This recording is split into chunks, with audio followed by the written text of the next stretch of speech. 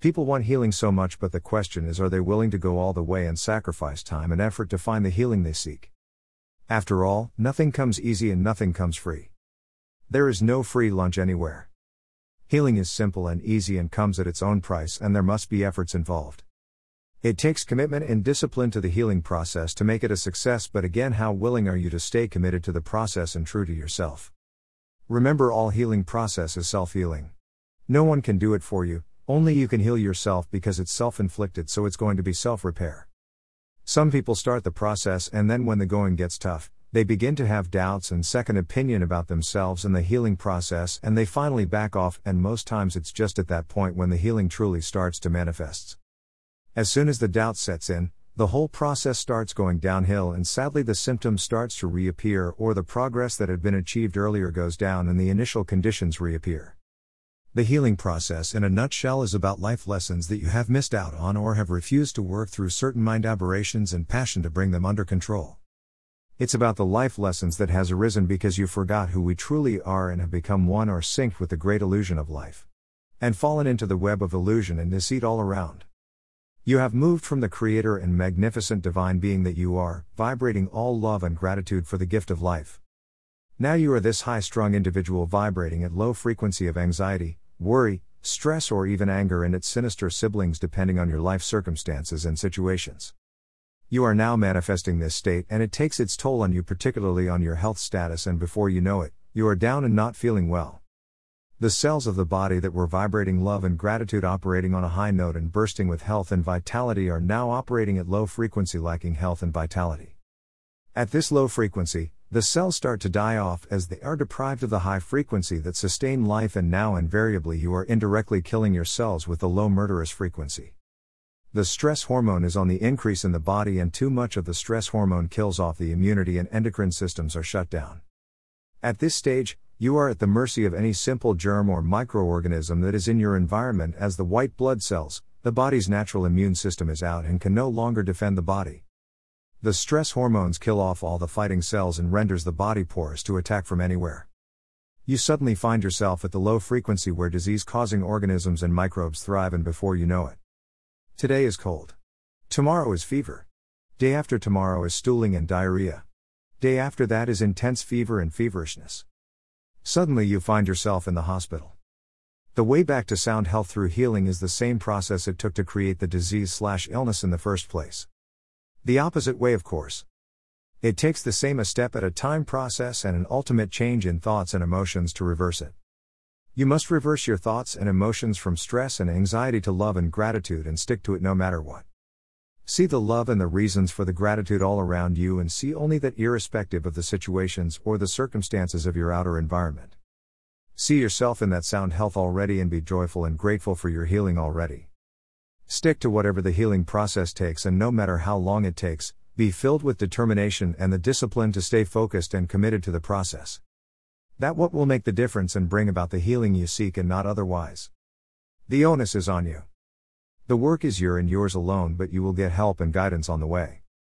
Don't let someone tell you otherwise, because they will only be misleading you. In closing, I believe the wisdom below will serve you in life. Thank you, God, for this beautiful day today. Help me to always see your love reflected in each and every moment, no matter how challenging life may be. Remind me to always look to my heart for the lessons and blessings in life. Gene voiced art. Taking responsibility and recognizing that we cause all of our core issues is not a reality for most people. Taking responsibility to see life differently without justification, judgment and blame, rejection or anxiety, fear or anger would really help you in the long run. Every condition, disease or disorder is a spiritual condition that has come up for review and to be dealt with and taken care of. Once the lesson is truly learnt and absorbed, the conditions or situation reverses itself and clears out, and that's when we say a healing has occurred and a miracle has happened. Every problem preludes a negative thought and mindset, so watch your thoughts and emotions carefully and guard them jealously. Nothing can stop you if you have the courage, commitment and the discipline to move through your limitations. As long as you don't or you refuse to see yourself as a victim, then life becomes a challenge that you can overcome with commitment and consistent work, and it will pay you back handsomely. A lesson you avoided in a past life will be forwarded to the current life until you get the lesson right or understood the reason for it. Each time the lesson is more intense than the last experience until you recognize it. This is an interactive universe where we all work together in each other's lessons in life, whether we want it or not, or whether we are aware of it or not. Our fears always surface when we least expect it, and when it does, it's better to face the lesson and conquer it. You can take back control of your life and drive it the way you would rather want it to be, and have things the way you want it to be.